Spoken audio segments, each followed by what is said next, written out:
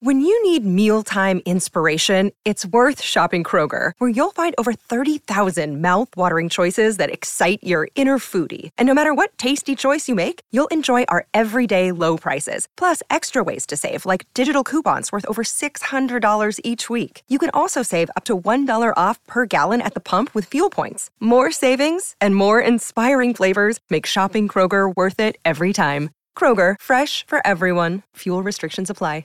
Another day is here, and you're ready for it. What to wear? Check. Breakfast, lunch, and dinner? Check. Planning for what's next and how to save for it? That's where Bank of America can help. For your financial to-dos, Bank of America has experts ready to help get you closer to your goals. Get started at one of our local financial centers or 24/7 in our mobile banking app. Find a location near you at bankofamerica.com/talktous. What would you like the power to do?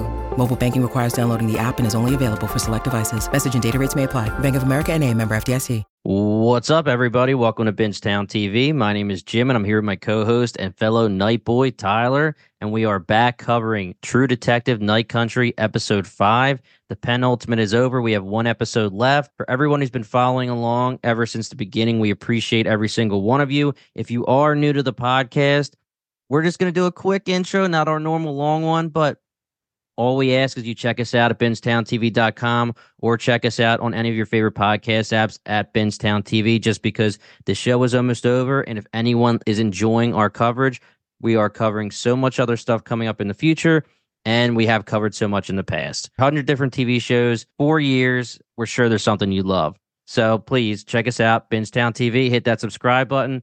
We love you guys forever. But we're here, Tyler. The Night Boys are back. I want to start off hot, okay? Hit me with it. Yeah. So from the very beginning of this show, episode 1, there was the True Detective Season 1 trolls, okay? The people that love True Detective Season 1 so much, and they just can't deal with the fact that there's either a connection to Season 1 or even the fact that there's more than one season of True Detective. They just say automatically Season 4 is going to suck. It's the worst thing ever, okay? Those people we've already addressed. But now I'm very much so starting to see the pulse of social media, Facebook fan groups, Reddit, where people don't have very nice things to say about the season, especially after this episode. Really getting into like, this is trash, this writing is awful. I mean, I was surprised at some of the comments, and it seems like it's a substantial amount. I just want to throw this to you. I want to hear your thoughts on that. I want to know what you think of the season so far. After episode 5, if anything's changed for you, what do you do? Go. Well, hello everyone, and yeah, I guess to just lay this out first, I am the worst social media person out there. Everybody engaging on Twitter and our Discord, I have tried to be active on there, and I love how the Discord is actually getting rolling, and I'm going to be commenting on that a lot before the finale. But when it comes to Reddit and Facebook, you're not going to find your boy hanging out there. So what I will say is that, are there particular nitpicks or problems that I had with this episode and just where we are going in the finale? Sure. Do I think that it's a bad show or bad writing? No, not at all. So again, to comment on somebody on Twitter that was coming at me saying that we're getting paid by Max, I would love to get paid by Max. They can ship me over a paycheck. But just from watching this show through the lens of trying to have an intriguing mystery, stick the landing on the True Detective vibe, and then Issa also blending in her own filmmaking style into it, I think that she's done a great job. We're going to get into a little bit more of some of the questions that I have, but like anything, I've said it multiple times. I just want anybody that binge watched season 1 that's commenting on season 4 right now to go fuck right off, because I know that 99% of these assholes sitting on these sites trashing season 4, which isn't even done yet, probably watched season 1 all in a row like a year ago. So this is what it takes to watch a mystery show week to week. It is about asking questions, enjoying the ride. Yes, calling things out when there's nitpicks. And I would love, again, we have a Discord, we have a Twitter. I like to think that I'm pretty, like, if I'm missing something after you listen to this episode, then please hit me up on it, because Jim and anybody that's listened to me on other shows here know that I'll be as critical as the next person. But I would have a hard time buying into the narrative that this is not well written. I think that's lazy. That's a lazy and weak critique. That's my point. Yeah, I knew I could count you to spit some hot fire to start the episode, Tyler. So I agree with you. I don't understand where. I mean, listen, I already brought it up in the very beginning of this episode. There have been people that have been coming at this show since the very beginning. I tweeted, and it actually got a lot of support, that you have to let Issa write her story, tell the story that she wants to tell before you make any judgments. I don't judge unless a show is like really not good. I don't judge something, especially when it's an HBO prestige TV kind of show. I don't judge it until the show is over. I will be more of a Debbie Downer, I think, when we talk about this episode, just because I think that my questions that I have are going to turn into, I don't know if they're going to be answered, because I don't know if there's time anymore. That is the one thing that I'm worried about.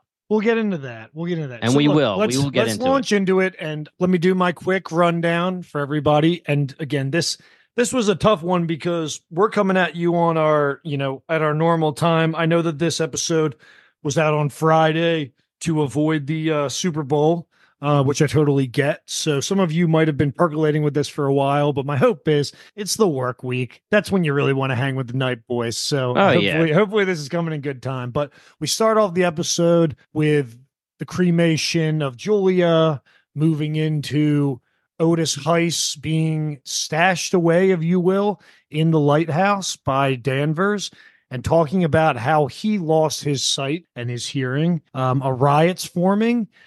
Leah and Navarro get into the mix. Our boy Petey finally is sent packing and is shacking up with his dad, Hank. We find the Tuttle link that we kind of knew coming, while Connolly and McKittrick are double teaming Danvers in a big way to get her off the case. Hank is working for the bad guys, which again, he's smarter than he looks. He is scumming his son, and it all ends with a pretty explosive final 5 minutes of the episode where we have to pour one out for Hank Pryor, for the talented John Hawkes. And we're set into the finale with our protagonists heading towards the mine, towards the ice caves.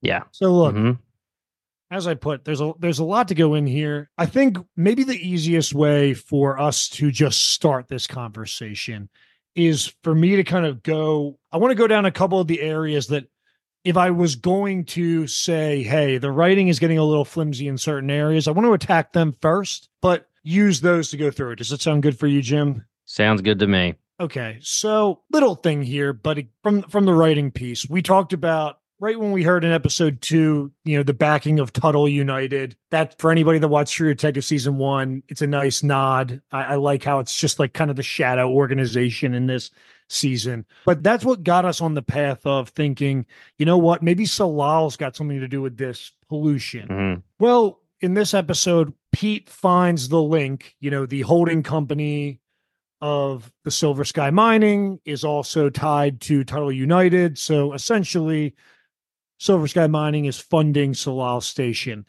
They add in that Salal Station is putting out pollution reports, which I might be wrong here, but I went back and I watched like a bunch of clips from the show. I was on a flight today, so I had time to like download the episodes and watch little pieces. And they never say that anything Salal does is tied to reporting on pollution.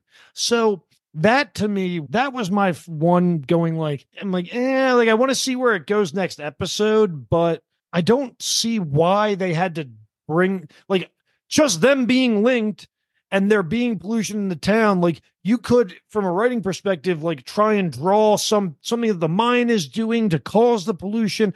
Now, this is going to be answered next week, but I would have liked to know before this episode that Salal Station was in some way responsible for creating different weather and pollution reports. Did I miss something, or did you have the same thought, Jim?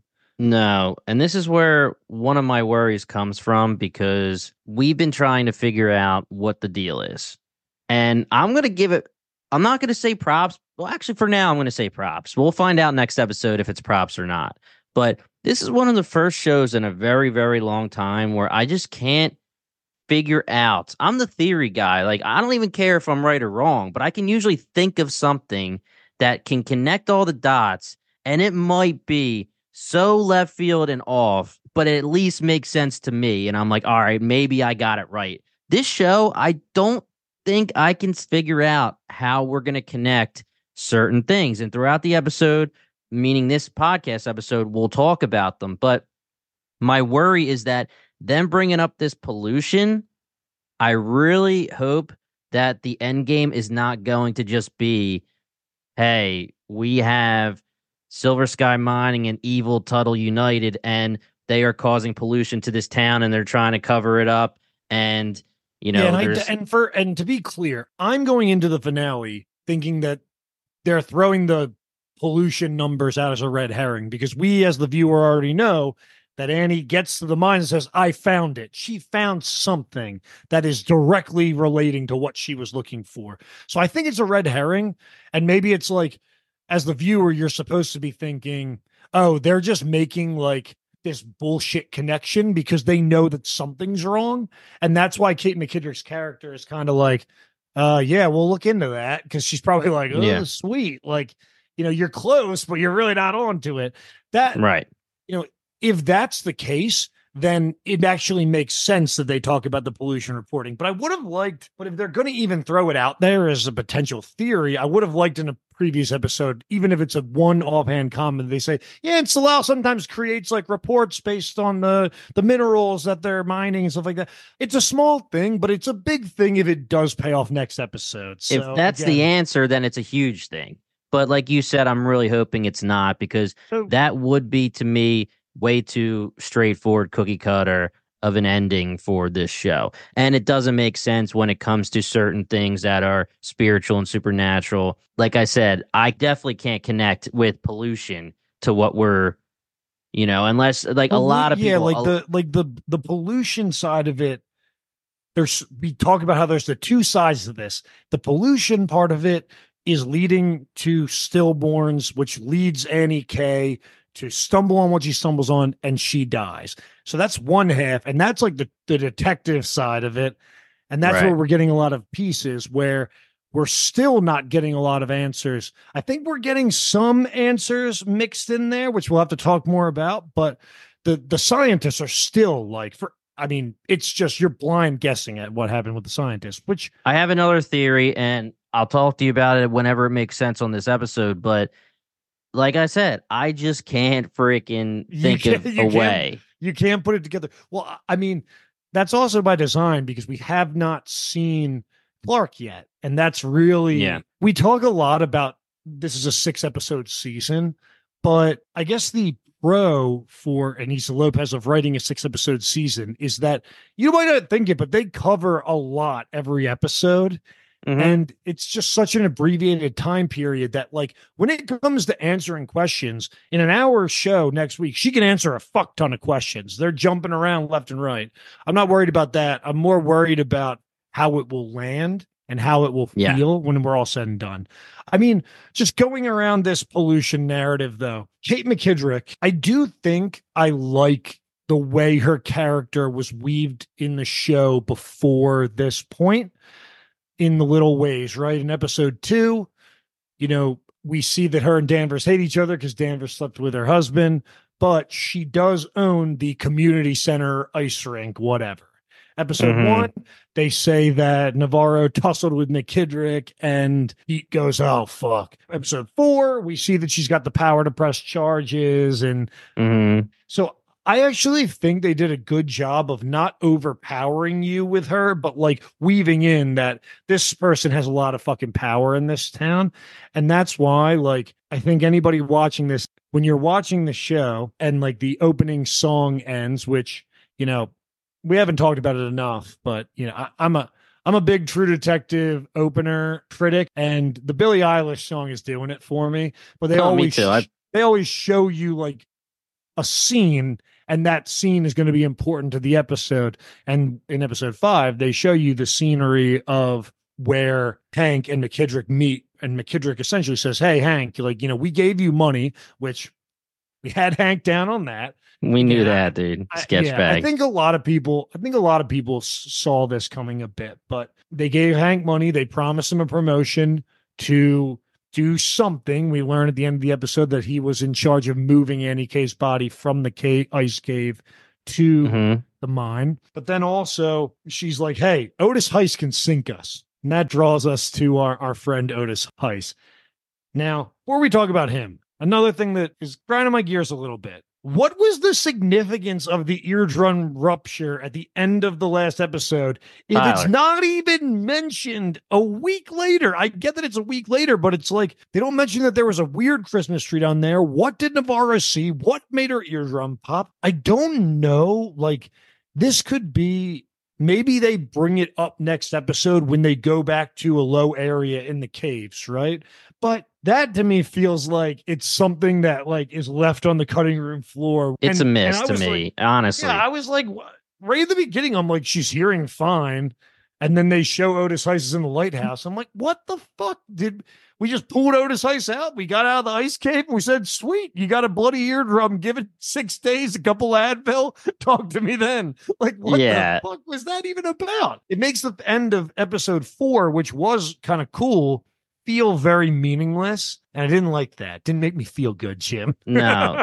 Listen, man, I'm on your side where I'm still enjoying the show. I think it's a good show. I'm not anywhere close to what the people are saying, but I made a TikTok about this because I was so pissed off. And it's just... Jim's pissed off when TikToks are getting... I'm making a TikTok, dude. But like the deal is, man, you know what my problem is. Like, if there's a supernatural element, you need to talk about this on the show. Like, I brought up another TikTok, and I don't think I really talked to you about it in episode 4, but one of the big things here that people think about for their theories is that the water's poison, right? We know that, but like maybe there's some hallucinogenic property to it. And there are scenes where somebody splashes their face with water, someone drinks water, and literally like the next scene is hallucinogenic, right? So obviously Navarro cleans herself up with the water with our boy Kavik. Next thing you know, the rest of the episode is major hallucinations for her, right?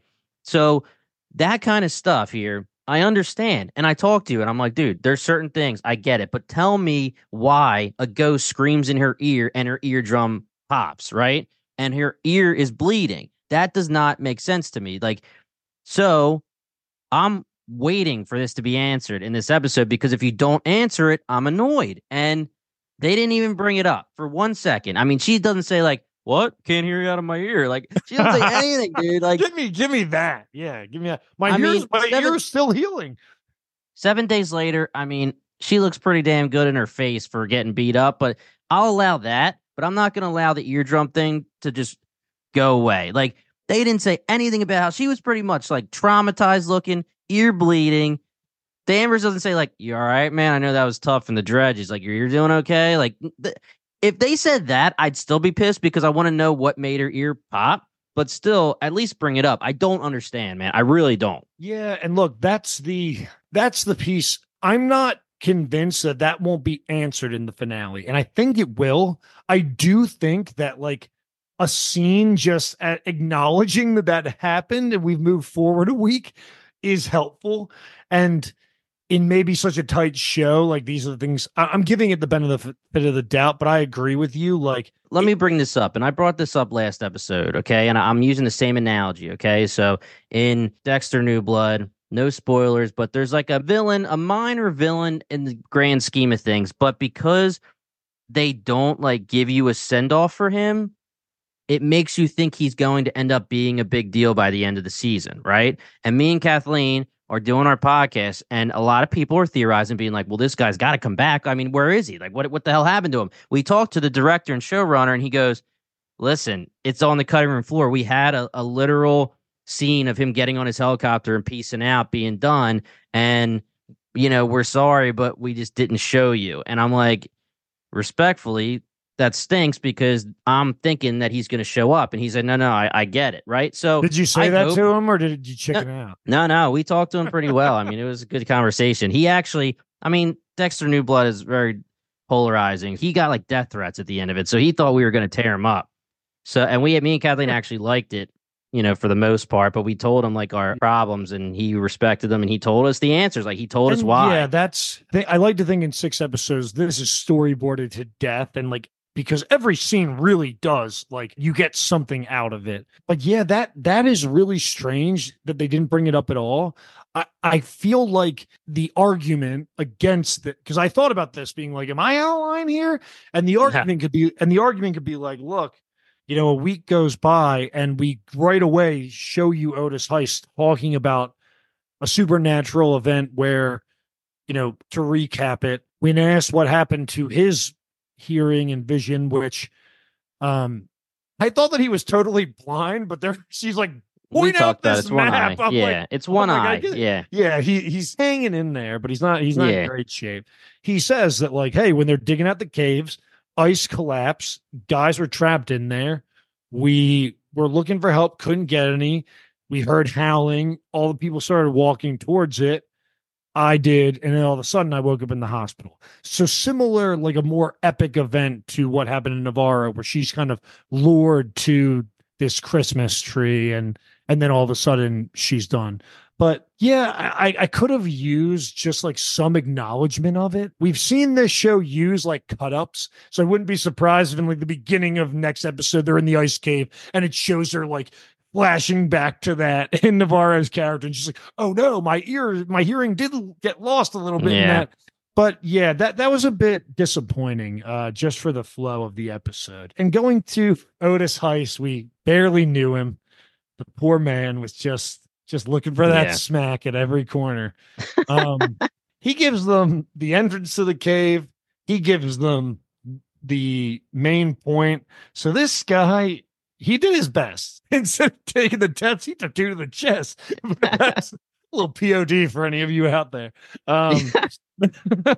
But I will say that Otis is an interesting character to me because it strings in another person that has now been essentially, whether it was the mining company or Salal or whoever's doing it, like this person they're erased off the face of the earth and they're working for Salal. And I think that's effective because that leads you to think, okay, I've met Oliver Tagaq, I've met Otis Heist, and the question that I think they want you to be asking, which is interesting, is how many other people are working for this fucking company that are essentially, we start off the season saying, oh, we've got 7 scientists up there, but it's this network of people doing God knows what, which we're going to figure out.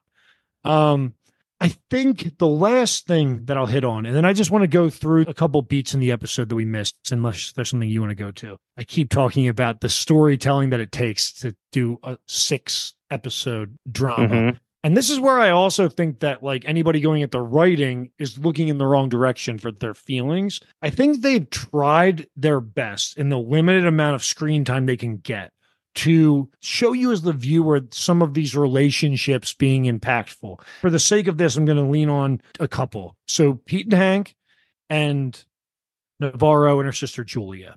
So Pete and Hank, you've got, him getting hit in the 2nd episode. You've got them having a good conversation around the holidays. A nice little thing that people probably forget, but Pete says in episode 2 that his father played in a band, played guitar, but he never got to hear him. And he got to hear him and just mentioned like the psychological effect of their mother essentially not thinking that they were good enough at all. Right. Mm-hmm. So I'm not saying that I don't buy it, but at the end of the day, right, like when I look at Pete as a character, I think that the ending was so good of this episode because as the viewer, you actually do care about the relationship between Pete and his dad. But if you intersect that with the relationship between Pete and his wife and son, I don't give 2 shits about them. They have some scenes, so they try, but all I know is that his son is drawing potentially the ghost that'll be in the finale, whatever. He's getting a handy in front of his son, and he's never home. Yeah. And it doesn't make you feel really anything when he gets kicked out. You're just like, oh yeah, that was bound to happen. Yeah, that's part of the plot. Yep. So from a writing piece, it's really important for the writing because that's what smartly leads to Pete ultimately being at Danvers' house when all of this goes down. So you can see, like, from a writing perspective, if you're storyboarding it, it makes a lot of sense. Okay, Pete goes to Hanks. He's trying to crack the Wheeler case, and that whole thing leads him to go to Danvers' house. And then it makes sense that this happens. But when you don't have that initial buy-in of really giving a shit about his wife and kid, then it makes it a little bit hollow when they like throw him out. It's just like, I mean, if I went back in time, there could be a million different things that you could have that eventually to make him be at Danvers, to get at Danvers' house, right? Yeah. And that kind of goes with last episode when we were talking about, you know, not really feeling much in the relationship between Navarro and Julia. You feel for Navarro's character because we are with Navarro all the time. But you don't really, you see Julia sparingly. It's kind of like, well, okay, fine. She's out of it. And the plot device that kind of spurs along at the ending of this episode is that, guess what? Otis Heiss is at the lighthouse because her sister died. Navarro had to tear up the lighthouse. That's why she can't go get Otis Heiss. So, like, again, that's writing. The writing makes total sense, and it all checks out if you were storyboarding it. But it's a lot harder in 6 episodes to then make me feel that relationship where, look, if this was 8 episodes and the people that are critics of it are probably saying, Tyler, fuck you. Like, I don't want more episodes. But like, that is what True Detective season 1 nailed, is that not every episode was awesome, but you really felt, you know, a gut punch when Marty loses his kids, or, you know, when Rust actually, you know, cheats with Marty's wife. You feel it. Where if they had to abbreviate that into 6 episodes, I don't think that effect would come in. What are your thoughts on that point? I agree with you. I think that the show is lacking when it comes to making you feel emotions for the characters that aren't your main characters. Jokingly, I love my boy Kavik, but it looks like he's also going to be pushed to the side where it's just like, hey, I'm the boyfriend. Please come back, Navarro. I don't want him to die, but it, you know, would have been better if they were like, hey, man, please help us get through these fissures and stuff. But it looks like he's just going to be like the please come back kind of boyfriend. And then we're done with him, which is a shame. But also Lee and Danvers, Julia Navarro, Pete and Kayla, Pete and Hank, like every character that's not our main characters, it's tough to feel the connections to them.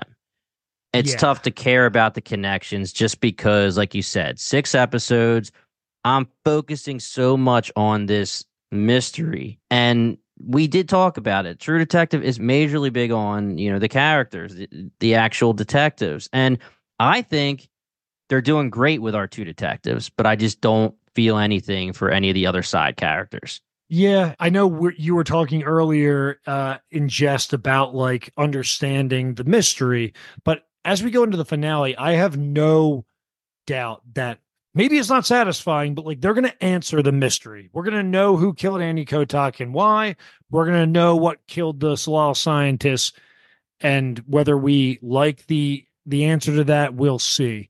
But it's almost like what I get more worried about is like, is this show going to end and like Rose Agonal, like Fiona Shaw's whole role was that she finds the bodies using, you know, Russ Cole's dead, like they have a lot of meat on the bones for some of these ancillary characters, and I don't want to look back on it and just be like, oh well, Kavik was needed in the writing because he finds Oliver Tagak, and the guy that works at Kavik's restaurant is able to tell us more about the Carcosa stone. It's like, well, yeah, that's logically makes sense to storyboard the mystery. Right, the plot and the mystery, but not even when it comes to that scene, which we will get into that scene, but with that scene, it's like, what, you don't have her phone number? You can't give her a goddamn call? Like, you got to go running around town looking for her just to kick the door in and be like, tell her what you told me, bro. Tell her. Like, you just call her and be like, yo, I got something to tell you. But yeah, listen. Yeah, get to my house now.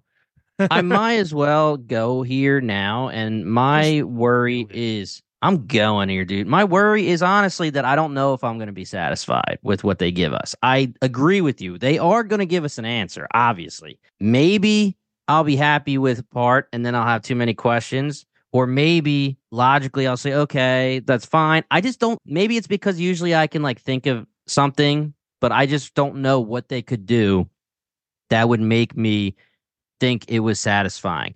Like, Tyler, they could say the goddess of their culture came and destroyed everybody while also we're polluting the town. They could say somebody nailed it on Reddit where they're saying that, and I'm going to butcher it, but it's basically like when you are mining or drilling for oil. Let me read it actually, because it's kind of really like my newest thing that I'm saying is might be my answer. It's my new thing. My new thing, dude. Okay, so the theory that I found on Reddit, and I want to give them the props, okay? So this is Barth Blacksword Stark. The mine and Salal are working together, which obviously mean you called from the very beginning. They're illegally digging.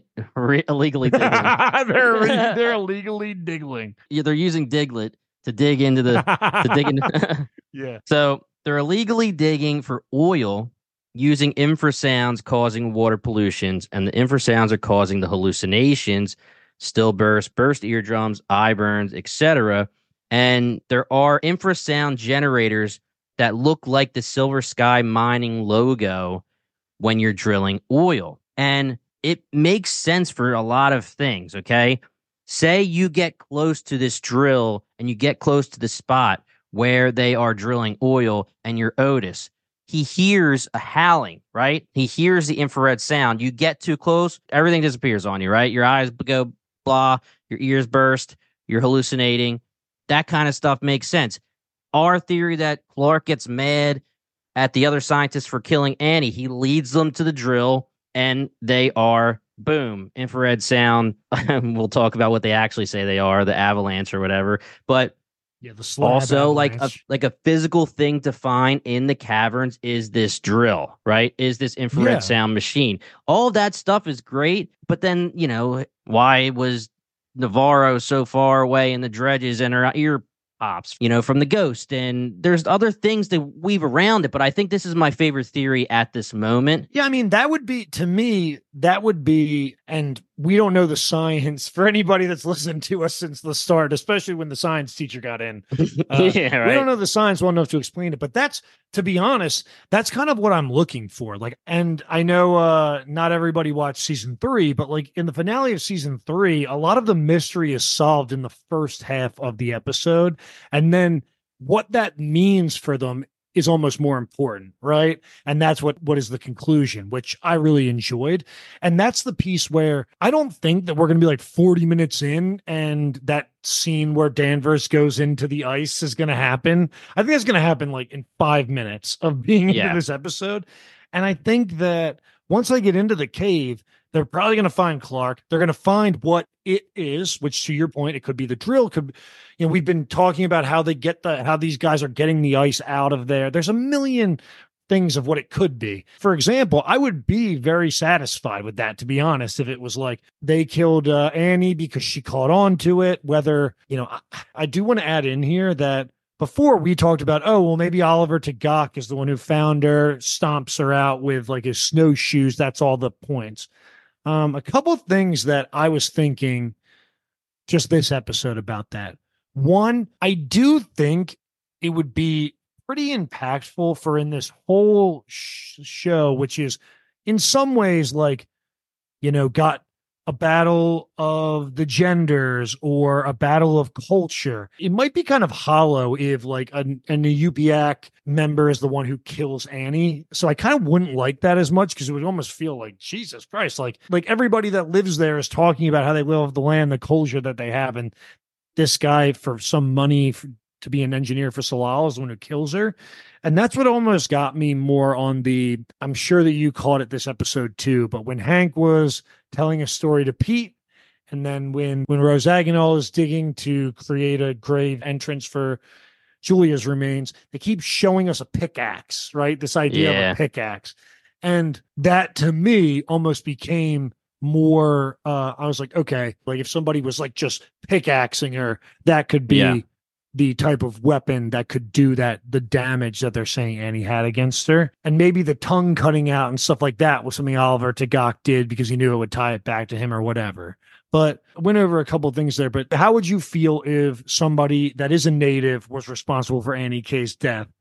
And then what are your thoughts on the pickaxe? I'm actually out on Oliver as the killer by the end of this episode because of the explanation that we get from our boy Kavik's friend, what the swirl, what that The means, warning, right? yeah, it's a It's warning. a warning, and he left them a warning, right? So to me, it seems like, and to anyone listening, when I say left them a warning, when they go to see Oliver, he's very confrontational. He's gone the next day. They go to see him again, and all that's left is the stone with the swirl, which is a warning. And when you see Annie's video and you look up at the ceiling, there's the swirl, right? That is the warning, that's a swirl that you could break into to get into the caverns, right? So my thoughts are that yes, he still was involved. Obviously, he was involved with the operation, not necessarily Annie K's death. My thoughts are maybe it's just still going to be Lund or something or whatever. I still like the theory that Lund or some of the other scientists found out, killed her without Clark knowing, and whatever we've been saying. But Oliver, to me, now seems like he was definitely that red herring. He left them the warning, but he doesn't want to be involved with them. He's not going to actually talk to them, but he left them a warning. So I don't think he's going to be the killer. You know who I'm gonna throw out there as my Hail Mary killer? Throw it. Be, and I don't even remember her name, but the white red girl, Blair. Yeah, Blair. So you saw her, right, in the background? Yeah, she comes into the laundromat. The thing that it would actually pay off in everything we're talking about here, if it was someone like Blair, is we're essentially saying that the mine is funding all these people, and there's almost all these people living in like complete anonymity that are tied to Salal that don't even have like social security numbers when they leave and things like that. All we know about this woman, Blair, is that she's got her fingers cut off from having a couple double shifts, and then coming into work. She is in random scenes, like she's in 3 random scenes at this point. She gets beat up by her boyfriend. She gets asked about the Carcosa symbol by the other cleaning lady who she's staying very with. Sketchy. Which again, that cleaning lady is tied to Salal. So like right there, you've got a Salal. And then she's almost seems like she's following like Navarro, or she's very interested in the Carcosa stuff, right? Like what's happening is Kavik's like running down the street to find Navarro because she's not answering her phone, and she just enters afterwards. Like she's almost following Kavik. And when they take the prints, it looks like there's 2 fingers missing from the prints, right? Listen, we know that the 2 of them end up being basically like maids for Salal. So yeah, they could touch the clothes and stuff and her prints could be on it. But I don't know why you keep showing her. I think that she is also working for Salal. And Clark could have killed the scientist, but it could have been a situation where, like workers working in Salal and someone like Blair was responsible for killing Annie somehow. That would pay off more to me. And I'm hoping that comes to fruition. Otherwise, I'm like, is this like one of the side director's daughters or something? Like, what the hell is the point of her being? And obviously, of course, the Yellow King stuff from season 1. And when you first meet, and I don't really like spoiling stuff, but there's not much you could do. But when you first meet our villain in season 1, if you look at the sign, you can kind of see how it says like King, right? And in first time you meet our girl, Blair, there's the sign for the blue crab, whatever. And if you're looking at it, it says like blue. Everyone thinks it's the Blue King when you're going to like theories, Yellow King, Blue King, right?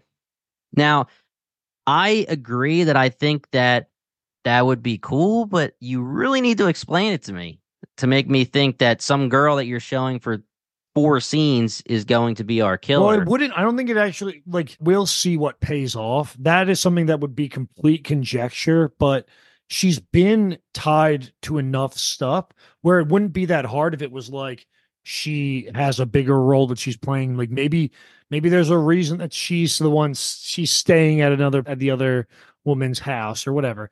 And that other woman was also mourning the stillborn in episode 3. These are the types of things though that like, when they reveal who the Yellow King is and everyone goes, God damn it, that guy was fucking on a lawnmower in episode 3. Like that's the same thing as if Blair would be a that's bigger true. part of it, because if you really think about it, you don't learn shit about the Yellow King until the finale, and he's still terrifying. Yeah, that's very true. That's very Let's true. just back the fuck up.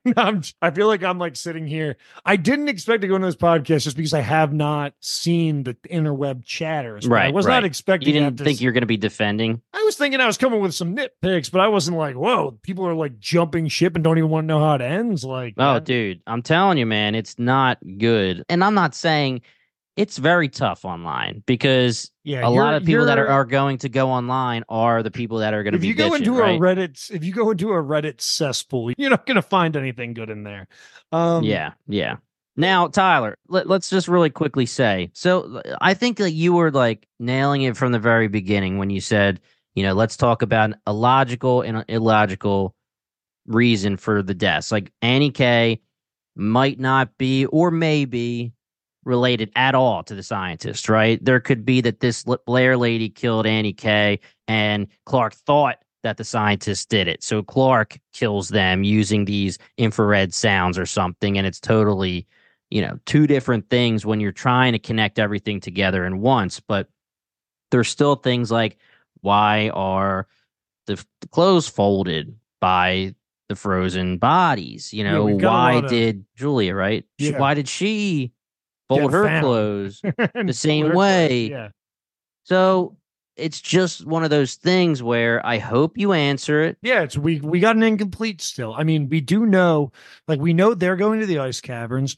We know that Pete is going to Rose Agonals to dispose of these bodies, right? So right there, you can start off the episode with bang, bang, Rose Agonal's in the mix and they're in the caves. You could be in there in 4 minutes, right? And and when I just set the scene that way, that's where for me, in a mystery show, you kind of just think about where are you leaving me? Where am I going to possibly go in the next couple episodes? So that's why I still feel like they could get a lot of this wrapped up in the next episode. The Wheeler case, that could also go into the category of what I was saying before. Again, just this idea of that there's stress on these relationship stories that are also driving plot, because maybe there's an interesting, good payoff. And we also don't know what happened with Danvers' kid, right? That what happened back in the war for Navarro. These are all the things that we could spin out for a while, and trust us at home. I will, at the end of the season, if these are not answered, I will be just pulling the lost Band-Aid, for any of our lost viewers out there, off of this show. But they still have time to answer this. But I am in that spot where ultimately it's kind of a little bit worrisome that we're spending so much time talking about Wheeler. It's cool how they shot it and how Pete figures it out. That's a cool scene. But is that just all it is something that they're going to put over their head, or will we find out Wheeler was somehow tied into this? I think he's done. I think it's it. I honestly think that the plot device for Wheeler was, one, to make Navarro and Danvers be apart and have to come back together. Two, for Pete to have a reason, even more so, to hate Hank and to finally split them up, because Hank, like you said, Tyler, was more capable, and Danvers pretty much freaking just said the words that you were saying on the podcast, more capable than you would think. And he snuck into Pete, who is the guy who's the MVP of this entire show, moving the plot for this murder mystery. He's the one doing everything when it comes to finding out stuff. He's the true detective. And then he decides to make his laptop password his son's birthday, and Hank can go right in and read everything. And that's how he, makes the whole thing get put over Danvers and Navarro's head. And then Pete busts her, but it's not like it changes his thoughts about her. So I really do think that was just all of the reasons for the Wheeler case, and it's over. Maybe you'll show me who takes the shot. I think that what they're going to use it for is more of a callback, because they are really setting you up as the viewer to think that Navarro did it. And I still believe that Danvers did it. When I was thinking about it and they say, oh, he was shot in the right temple and he's left-handed, I was going, oh, well, if I think back to the episode, Navarro is the one approaching from his right side, but he's kind of got his head turned to the left when he's whistling. So if he turned around, it would be Danvers that would shoot him in the right temple. Right. If you were just thinking about it that way. So I still think for me, where it can pay off and where I'm hoping it pays off is that they use that flashback because it is very much, we would expect that Navarro would do that, but we would not expect that Danvers would do that. And that could link back to some of her past trauma and help us understand that a little bit more, because he obviously triggered something in her for her to kill him. And that's what happened. So it really isn't incomplete.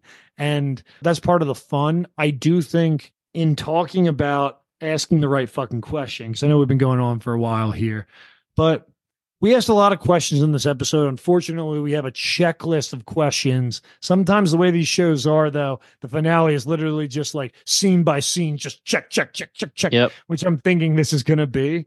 And I'm hoping that it pays off. But when I think of the right fucking questions, it's really just comes down to, like, to me at least, are these relationships that they've weaved really going to pay off, or are they just a means to an end to progress the plot forward? There's a lot of questions that we've already asked, but to me, that's kind of like an overarching one that I'm hoping pays off, but I think it's a little bit difficult in one episode to really get there. What about you, Jim? Right. My question to you, and I do have a few more things I want to talk about before we end the episode. I'll try to make them as brief as possible because, like you said, we have gone on for a little bit. But number one, do you think, or what do you think will come from these ghosts, hallucinations, people pointing towards Navarro? We have 4 different entities throughout the season pointing towards or at Navarro. And I say that for a reason because I have a theory, but I want to know, like, what you think about that. Yeah. Well, one, my stance is going to be that these cases will have a logical solve, but all of the things that these characters have seen are also going to be unsolved. And that's part of, like, trying to weave into this story the spiritual aspect of it. But for me, all the pointing, it does kind of feel like a, you're next, come with me type situation where Navarro is maybe going to bite the bullet, or she's going to have a scene where she could bite the bullet and has to make an active choice not to. Right. But I think, like, when it comes to the Salal scientist murder, I think we're going to figure that out and it's going to make sense, or whatever sense they want it to make. But when it comes to seeing Travis Cole, seeing the polar bear, seeing some of the, different things that Navarro or Danvers have seen through the season, I think you're going to walk away with that being like, there are some supernatural things out there, and these people are living in 40 days of darkness, and it's going to play some tricks on you. Yeah. So my thoughts here are, and I'm going off like cinematic things that I've watched, and I again made a TikTok. I'm having a lot of fun with the theory TikToks. Love it. Check us out, Bingetown TV. I don't even know if it's Bingetown TV Podcast or Bingetown TV, but either one you'll find us. So these entities are pointing at her. Is that kid there? I guess the kid's there from this episode. It seemed like the kid was with the mom, and is the family even there? We don't freaking know. But let's just say that these entities are pointing at Navarro. My thoughts are maybe they're pointing behind Navarro, okay? Like I was going to say, there's cinematic stories that I'm not going to spoil here where when you see ghosts or you see hallucinations, they're like signs, but signs don't mean anything until you realize and understand what the sign is, right?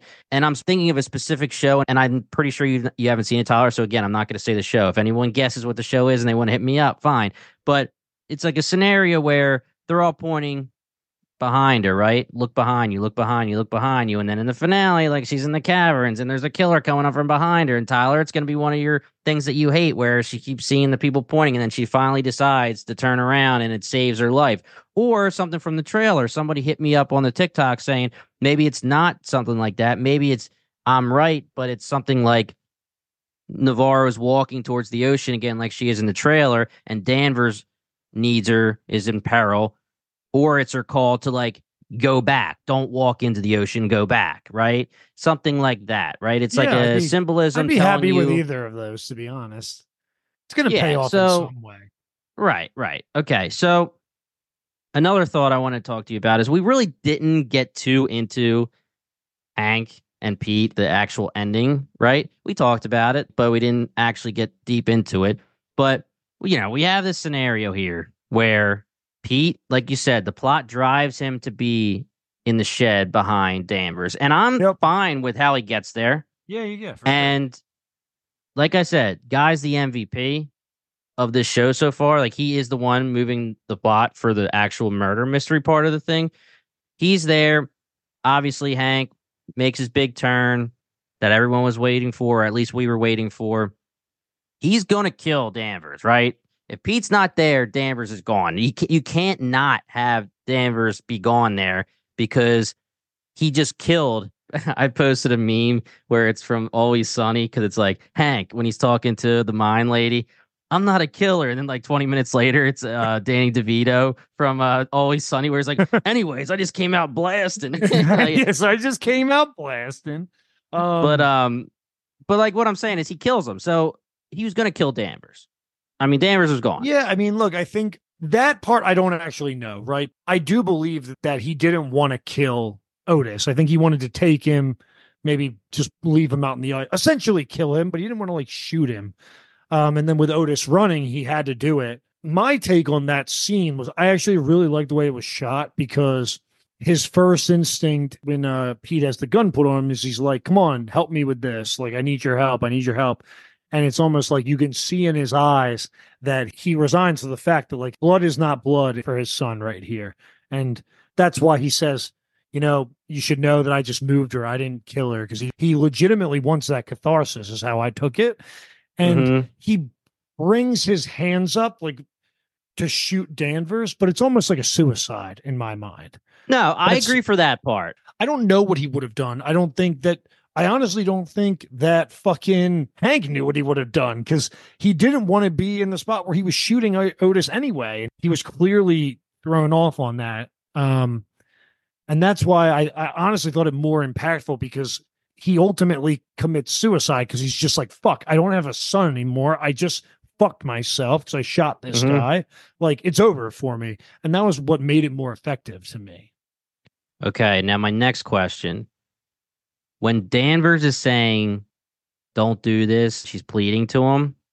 How did you take that? Did you take it as don't go with your dad or don't kill your dad? I don't think because I don't want you to go there. Yeah, I don't think she wanted Pete to kill his dad. That's how I took it too. He is like in the show and also in Danvers' eyes, like that. He's the virgin. Yeah, he's not pure. Corruptible. He's pure. Yeah. The way I took it is if she's the one that killed Wheeler, which is what I think, then she knows what it means to kill somebody like that. And she didn't want him to be in the same boat that she was in, which now he is in that same boat. Which is crazy. Like, I liked the sequencing of that because I thought it was great when Hank's there because you think it's going to be Navarro. I thought in a lot of shows, it's like really cheesy how like the main protagonist is disarmed. Like she like put her gun down for a second to like look at this fucking map. Like I thought the way that scene worked and the way it was filmed to me was the best part of this. I mean, no matter how deep you think about it, everyone's going, oh shit. But even when you look at it deeper, I walked away being like, whoa, they did a really good job with that scene, in my opinion. Right. And here is the last thing I'll say about this scene. And I don't agree with it. I will be very upset if this theory is correct. But there are a lot of people talking about a theory online where Pete was with Hank and involved. I would hate this turn. I think of anybody who, if you want to call Pete a side character, they developed him well where there's emotional. I feel things for Pete, right? Yeah. If you turn him on me, first of all, I don't think it's great. Like, I don't think it's a good idea. Like, I don't think it makes sense for the writing. Just to be like, it would almost feel to me like it's just like, haha, I was a killer all along. You know, I don't like that. Yeah, he's swirling his thin his mustache, and so no, I don't like that at all. But there are a lot of people talking about it because there are parts in the conversation where Hank he's like saying blood is blood, and he's kind of being like, you're gonna pick Danvers. But there are some lines, and I wish I wrote them down, where it's kind of like, I mean, it just makes it seem like there's a chance that they were working together. Yeah. Well, look, in a mystery. And when I say working together, I mean in the past, like with the Annie stuff. When he would have been like 12. I mean, I don't freaking know how old he is, but. First question when you're thinking about that is, how old do you think Pete is? I get the sense that you're supposed to think Pete is like a 23-year-old. Like he's been out of the workforce long enough to have risen up, but you got to remember, like, he probably didn't go to college. So that would give him like 5 years of experience on the force. And he's not that much older than Leah, who we know is 17. So it's almost like maybe he's 21, 22 for all we know. Yeah. And if he's 21, then he's like 14 to 17 when Annie Kotak is killed. And I just don't buy that.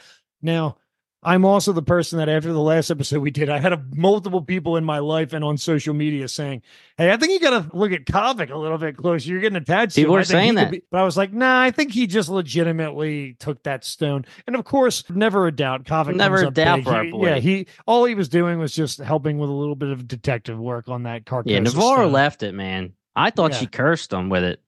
Well, I thought he was gone. Well, short answer, never say never in a mystery, but I don't think that would really pay off. And I think last episode was Pete's arc, in my opinion. Yeah. Because, like, the guy just killed his own fucking dad. Like, that's a pretty powerful arc. But yeah, maybe I'm wrong. That's what we love about this show, right? This is what I actually want people to be in discussion about, not talking about the writing. Like, how much fucking shit have you wrote out there, Reddit user 6969? Nothing. Nig XOXO. Right. So, last question, we're going through the finish line here. So, we have Tuttle and we have the Carcosa symbol. Yeah. Are they needed at all as a part of this story to connect to season one? I think Tuttle is similar to Travis in the sense that there was going to need to be the name of some random organization tying these two as the shell company. Yeah. So, I like just using Tuttle. Same way that, like, if they wanted to create this ghost narrative, seeing the dead narrative, and we're in Alaska and we know that Travis, Cole, and Russ are from Alaska, use that. So I put those in a different camp. The Carcosa symbol I think is going to be a little bit more meaningful given tattoos on Annie. We talked about the fact that they cut Annie's tongue out. That could have been because she was kind of like blending into something. Like, she could have gotten that Carcosa tattoo. Now, I know that they say that it made her bad dreams go away, but, like, who knows why she got that originally? And I do think that is actually just more meaningful, especially considering, how, if nothing else, that might just be a nod to how the symbol is something that Clark took and, he has it in his trailer and it shows there's a terrible underbelly that has got people with this tattoo that know about this symbol. And while it's not being called Carcosa, it's essentially the same idea. So, okay. So you don't think there's an actual connection. You just think that it's a different place using the same. That's a circle line. Like, if you go on Google and Google Carcosa, it'll come up and say fake thing from True Detective Season 1. Like, it is just a symbol that they use in True Detective Season 1. So it could just be a nod that they're using a symbol like that the same way in Season 4. It doesn't, Carcosa, as much as I believe that it's a thing going on behind the scenes. It's right. I'm just saying that because this episode pretty much confirmed that it's used as a warning, which is like, not what we're looking for when it comes to that symbol. But I also read that Issa Lopez wrote this whole story, took it to HBO, and they're like, "We love this. Can you make it True Detective?" So I've heard that too. So, like, that could have again be the nod. So that's very possible. Either way, I mean, they're minor parts. The Carcosa symbol is a little bit more involved. So that's the one I'm tied to. I think Tuttle was fine. I think Tuttle's fine. I don't know now. We'll find out in the last episode what everything means, but I don't know if I'm okay with Travis, to be honest, just because I don't know. I feel like when we said that this was brought up, Tuttle, Carcosa symbol, Tuttle, if you just want to place it into the Season 1 world of True Detective, then Tuttle would kind of make sense. Just say, hey, we need, like you said, we need a big conglomerate. We need a big whatever to cover shit up and fun stuff. That's fine. But the Travis thing, to me, it just seems like now it's a nod that didn't need to really be made. Yeah, well, let's wait and see what Rose Aguinal's got up her sleeve, because she's... Yeah. I'm expecting a big finale out of Rose Aguinal, out of Fiona Schultz's character. But maybe there isn't one, but I'm hoping. You have any parting shots, Tyler? No, I mean, again, there's a lot to wrap up, but I am still very much in. I'm going to let, as you said in your tweet, I'm going to let Issa tell her story. Yep. And then, look, I've got a checklist of questions that have mounted up, and I think they're in a spot to answer them, but maybe I could be wrong and they don't answer them well enough and we have a different next pod. But I need a logical explanation. I need my questions to be answered. And there's a lot of weird things when it comes to what does she's awake mean? What does listen mean? What does the pointing mean? What does the close fold mean? Maybe we should create a checklist and we can tweet that out so people at home can we can play bingo with it. We can check it off as we go. Yeah, we'll take a shot every time they answer one of our questions. Yeah, I'm taking off from work. Be hammered. Yeah. So, all right, guys. Well, that's it. We know this is a little bit of a long one, but it's the penultimate. We had a lot to talk about, good and bad. And Tyler had to defend his show, man. He had to defend his franchise. He loves True Detective. And I don't know. We'll talk about, are we going to cover the other seasons with some noobs, with some rooks? I don't know, Tyler. If we have some time, who knows? We'll see. Let us know if you guys want us to cover that. But guys, if you like what you heard, check us out at bingetowntv.com. Every single show we've ever covered is there. Every single podcast is there. We have blog posts with theories from other TV shows. We're covering right now Masters of the Air. Avatar: The Last Airbender is coming. Kathleen and her girlfriend are covering Bingetown's biggest show right in front of True Detective, which is The Traitors, which is like a reality show version of Werewolf, I believe. So they're killing it with that. It's been a great month for us. We've been having a great time. Yeah, search us on Bingetown TV. Hit that subscribe button on our main feed. That's how you guys can support us. That's all we ask, just to subscribe on the main feed. Once again, we are Bingetown TV. We will see you next week. The Night Boys will be here for the finale. Thank you so much for listening. You're listening to the Geekscape Network.